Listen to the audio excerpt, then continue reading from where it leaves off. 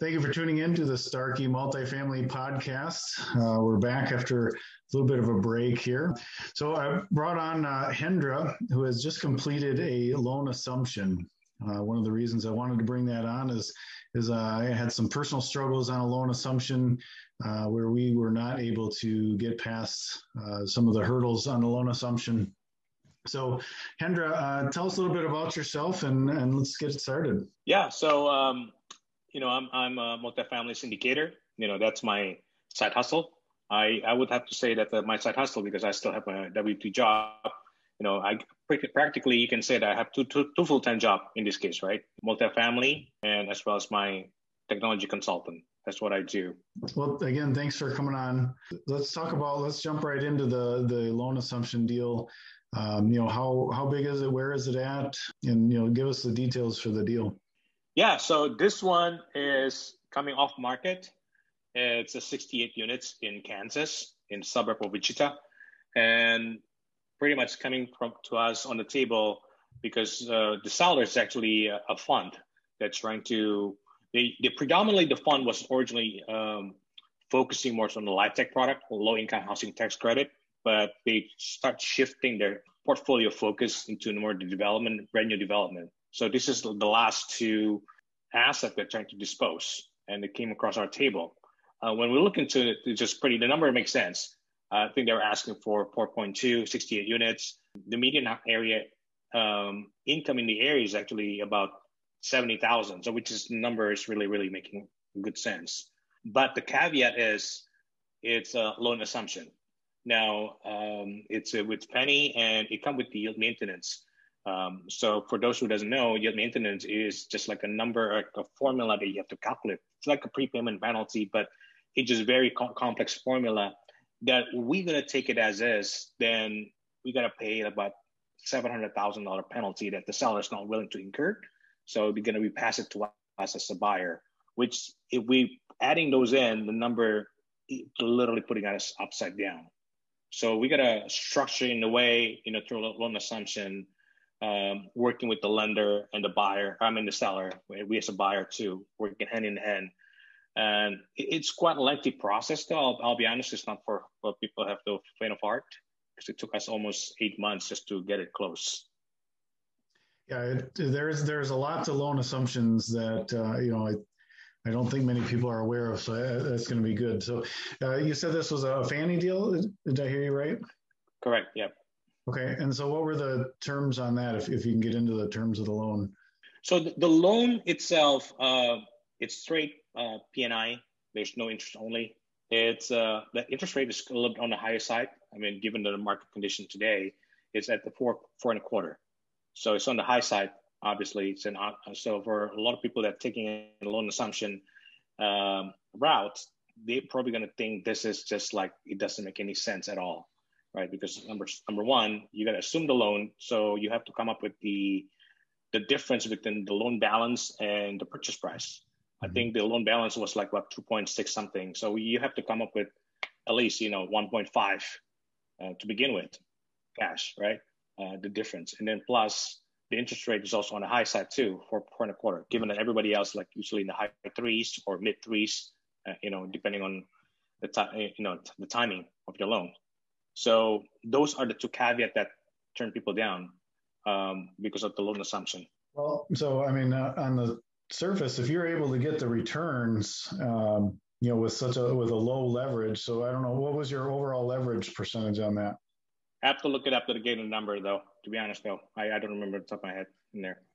Okay, well that's fine. So yeah, the advantage of that is the having the low leverage. If you're still able to get the returns, that's pretty good because they're obviously the more leverage you have, the riskier the deal becomes. If you're very under leveraged and still getting returns, that makes it a really spectacular deal. So were you able to get pretty good expected returns on that? Yeah, so I think for our overall, we're averaging about 12 to 13% annual cash on cash turn. Because a lot of things, the loan assumption works when the property is already stabilized. There's almost no value add component to be added, which is in this case the property is.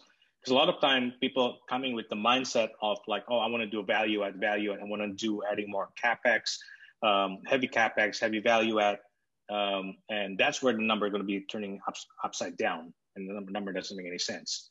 So in this case here, it's a 99 product, which is pretty recent compared to like 60s or 70s product that we've seen in the market typically, and also.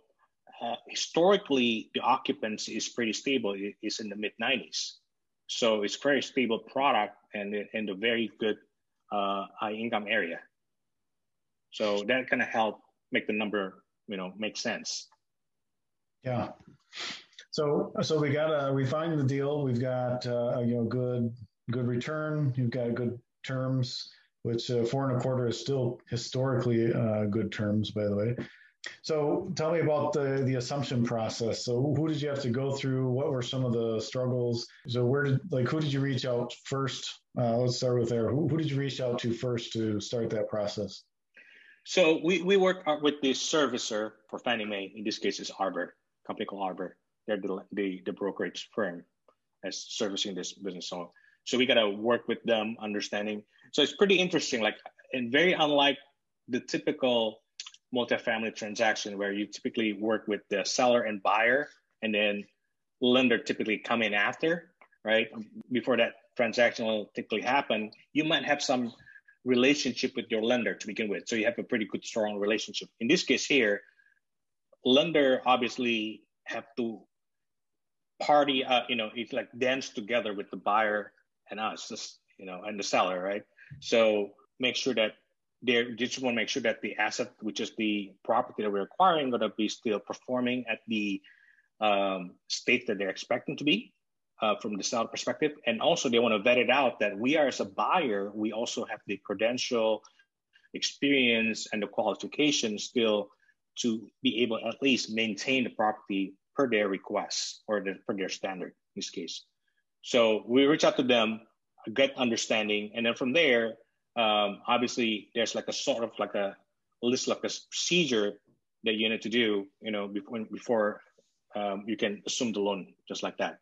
Number one, your qualification, your resume, like I said, and then number two, they also want to see how the asset performing, especially like the 30, the 60, the 90 days. They want to see the performance of the last 30 days, 90 days, 60 days. It's just only trending up, right? At least in the consistent basis. So that's what been the struggle, the challenge typically, because one of the struggle that we have when the moment that we have under contract, the on-site property managers actually quit.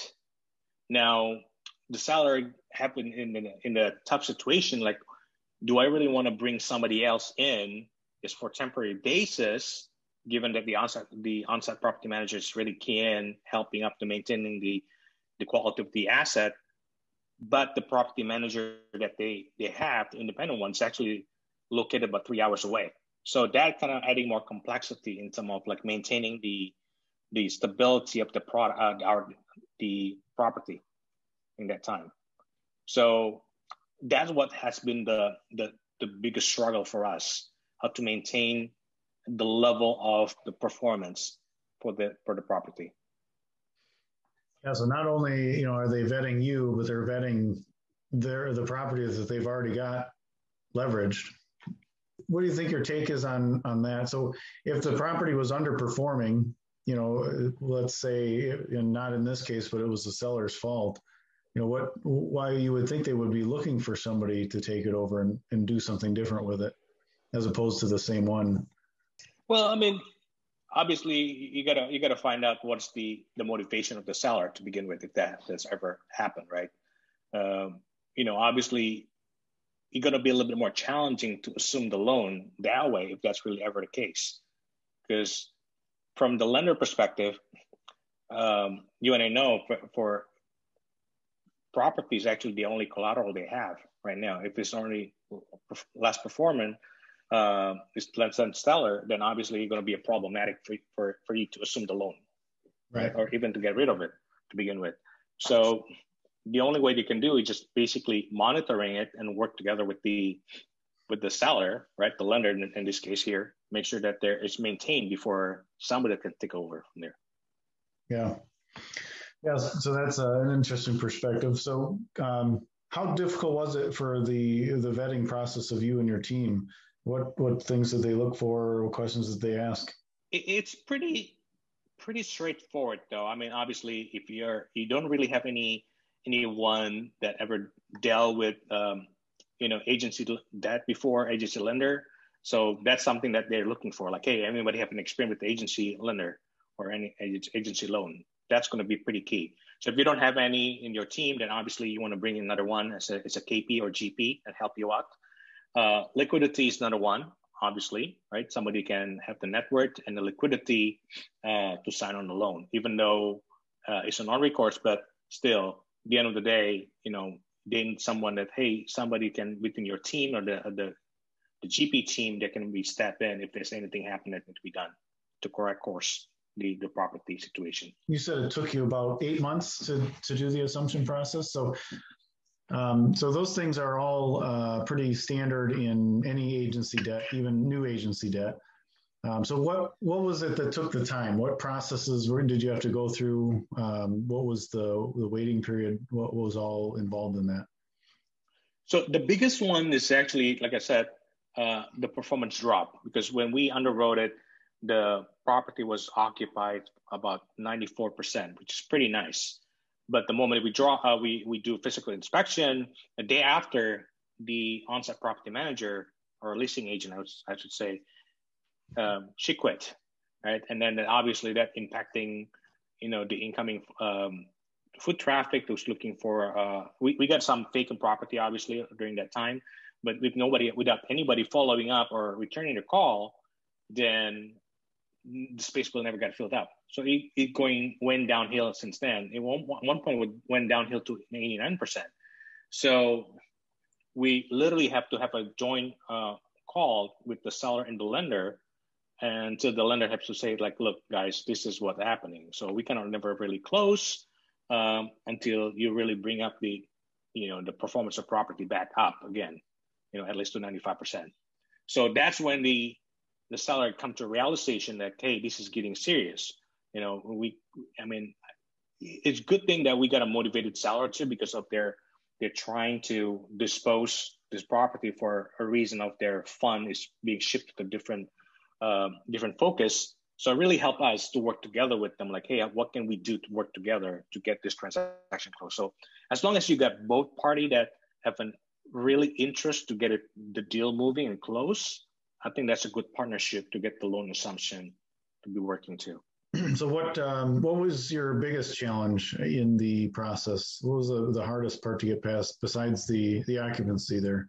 Boy, I would say that I feel like this is like more an endurance, like, because there's a day that you wake up, you feel like, yep, you're really pumped, like, yep, I'm going to get this deal moving and then close, pretty soon, and then in a couple of weeks, and a couple of weeks went by, and then you just realize, like, what, it just happened. And you just feel like you just like, kicking yourself, it's like, what's going on? I thought we did what we need to do. And then I think the mindset of like an endurance runner need to become in place. Like, you really have a mental toughness, because the deal, like I said, for 8 months, that's there's going to be constant up and down mood swing, right? Because there are things that are promising, and then one thing or the other, the lender find out something that they have to delay it, or maybe the title said, hey, wait a minute, what about this one? And then you got prolonged decision. That's what been the struggle. I mean, it's not just like everybody happy and then everybody agree, and then we can just sign the paper and everything's going to be fine. Yeah. So there still are some fees associated with assuming the loan. What were the fees on that one? Fees is just 1% of the loan balance now. So it's just pretty normal, just like new loan still. Mm-hmm. Yeah.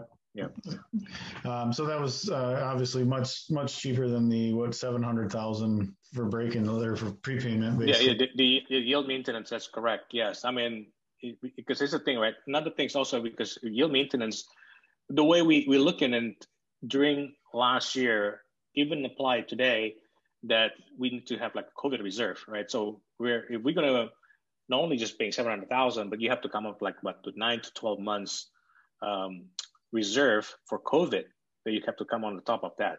So 700,000 is pretty much your loss, right?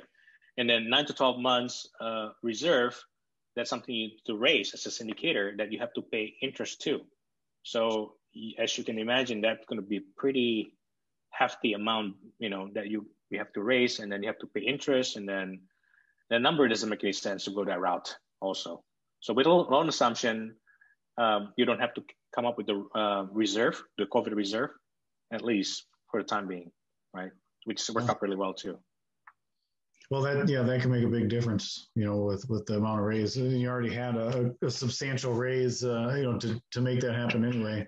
So let's talk about that. How did the raise go? How difficult was that? Was this how many deals have you done before this? This is my fourth deals coming in as a GP. The raise is quite challenging, not for the reason of raising the capital, just trying to stay in communication with your investor, right? Because you have a great product, you have a great project, but at the end of the day, can they stay with you throughout the 8 months period? We have to constantly remind them, like, hey, we got a great product, why we like this product, why we like this project. And then people said, yep, sign me up. Some people even already wired their money. And then we have to be constantly, explain to them what's a delay. And that's always been the challenging portion of it. It's because the fact that people start asking, like, are we ever going to be closing this deal? So we got to be constantly communicating and educating them, like, this is a loan assumption process. It's not us that doesn't want to do it. It's not about the lender. It's just unfortunate situation that we have to go through with the lender and trying to make it work, and also fulfill what they're looking for. Yeah, so that's a difficult part that you mentioned. So you get somebody at the beginning of that 8 months process, and you have them invest, we'll say 100,000, and they put that money in. Their return on investment doesn't start until the close date, and they can certainly get kind of antsy when closing gets pushed back or things like that can happen. So how do you deal with somebody that puts their money in on day one, and 8 months later they're getting anxious because their money's making zero at that point? So how do you handle that? So we are being in communication all the time. Being on the top of communication is pretty key, all right? Because the moment that we do the webinar, a Zoom call, jump in, we explain about the timeline. Well, we also be aware that, hey, until we are certain, we're not going to ask you to wire your fund. I mean, we ask them to soft commit typically first, and then be constantly in communicating with them. Hey, this is where we are. I think that's pretty key, right? If you have a good relationship and they trust you, right? That's how you return the favor back, by keep educating them of the overall circumstances. If you believe in the project, and they're also trusting you and trusting the project, then it's going to be easier to communicate it back. What's the hold up? Now, obviously, there's going to be a day and time that you got to do above and beyond in explaining it.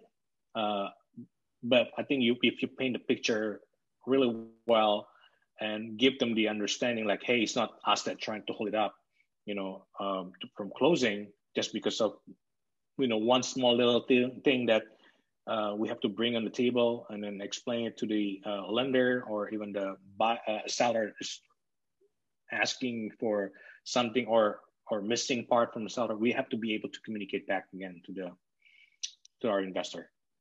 Yeah.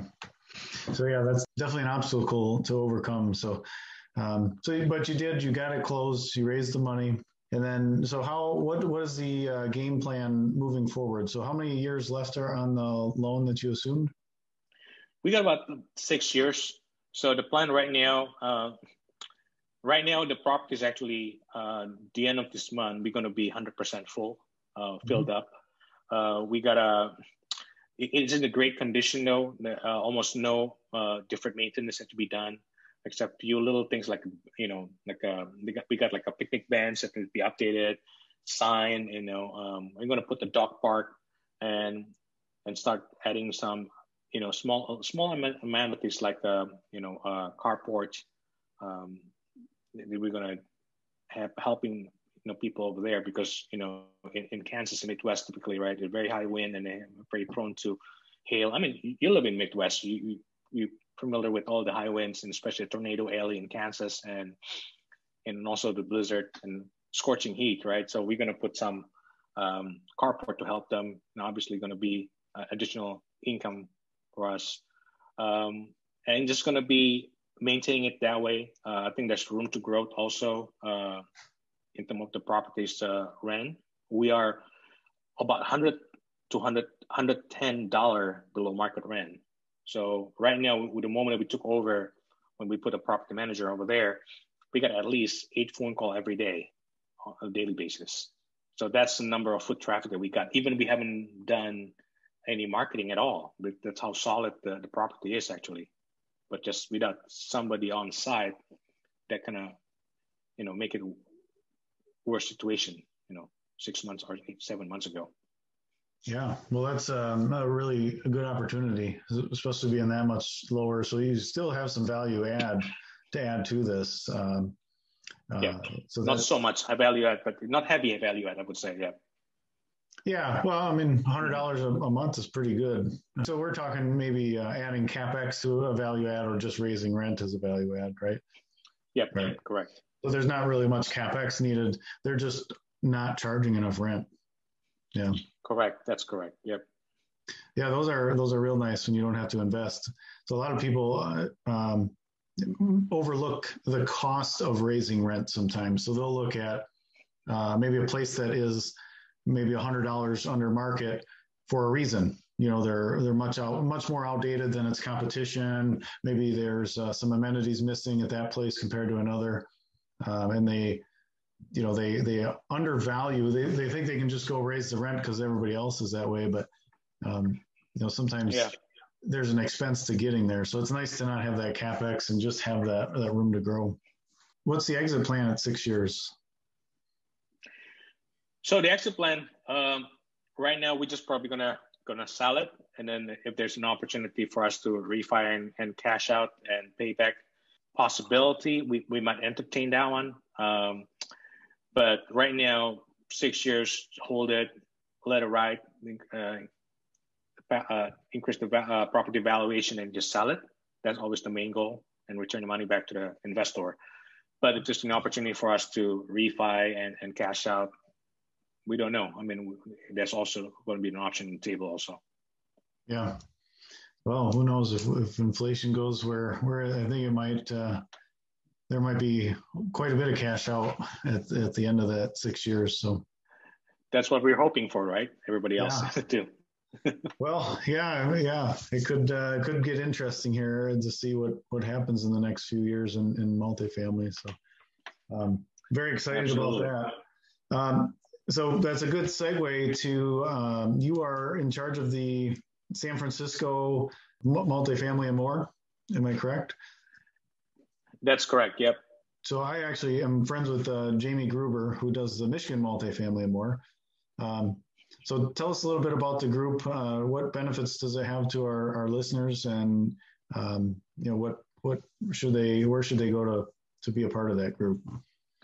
Yeah, so if you are interested to learn more, you can go to our Facebook group, San Francisco Chapter of Multifamily and More.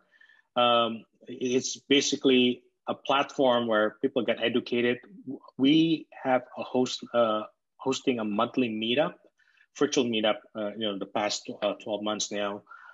We brought in people like Bob Burke, the Go Giver author. So we are a firm believer that investing in multifamily is not just only knowing knowledge, but it's also about mindset, and it's all about an attitude, right? So that's the reason we brought in Bob Burke earlier this year, because we need to learn as a go giver, how we add value to each other, and that's how we grow, right, as a multifamily investor.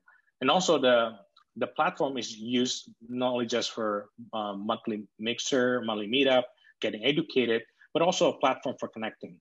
I know that in San Francisco, obviously, there's no multifamily deals, but I'm pretty sure there's a lot of people that might be interested in getting into multifamily, but they maybe have a capital or maybe have the technology. They can also, by adding value and partner up with people that maybe boots on the ground, So that's how I grow my multifamily portfolio. I usually work with the people that do some boots on the ground. I live in San Francisco Bay Area, never invested here for many reasons, but we always network and find deals somewhere else. Deal in Kansas, deal in Dallas, in Kentucky, just because through networking. And then how can we learn how to add value to a partnership and a team and grow together.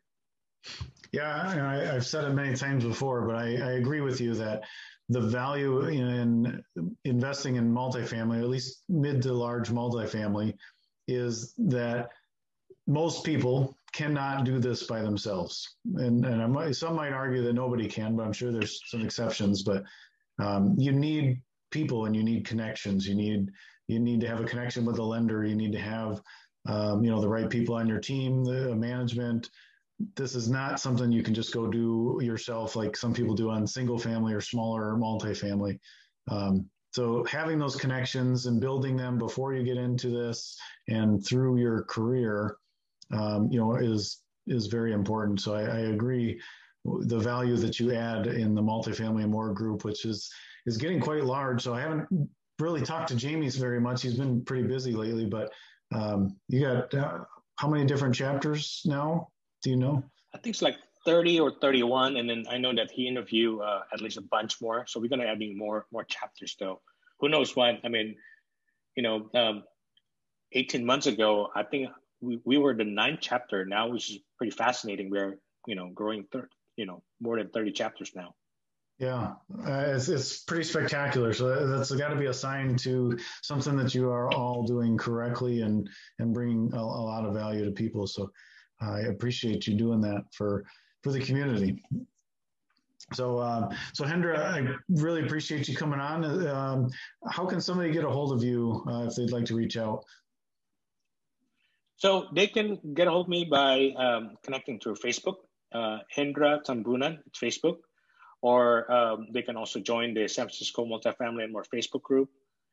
Alternately, they can also check our website, IdeaBox Capital, IDEABOX Capital, CAPITAL.com. And it's a contact us. Feel free to put in there. I'm happy to help anyone who's gonna want to grow into their multifamily or even venturing to multifamily for the first time. You and I are at one point we start somewhere. If somebody invested their time, their knowledge, with us, and then to take us where we are. So I want to do paid forward also to anyone that want to learn about multifamily and help them along the way. Yeah, wonderful. Well, I certainly appreciate it. That's a wonderful offer for you. So, all right. Well, thank you very much, and I appreciate your time. Yep. Thank you. Thank you, Rick, for having me.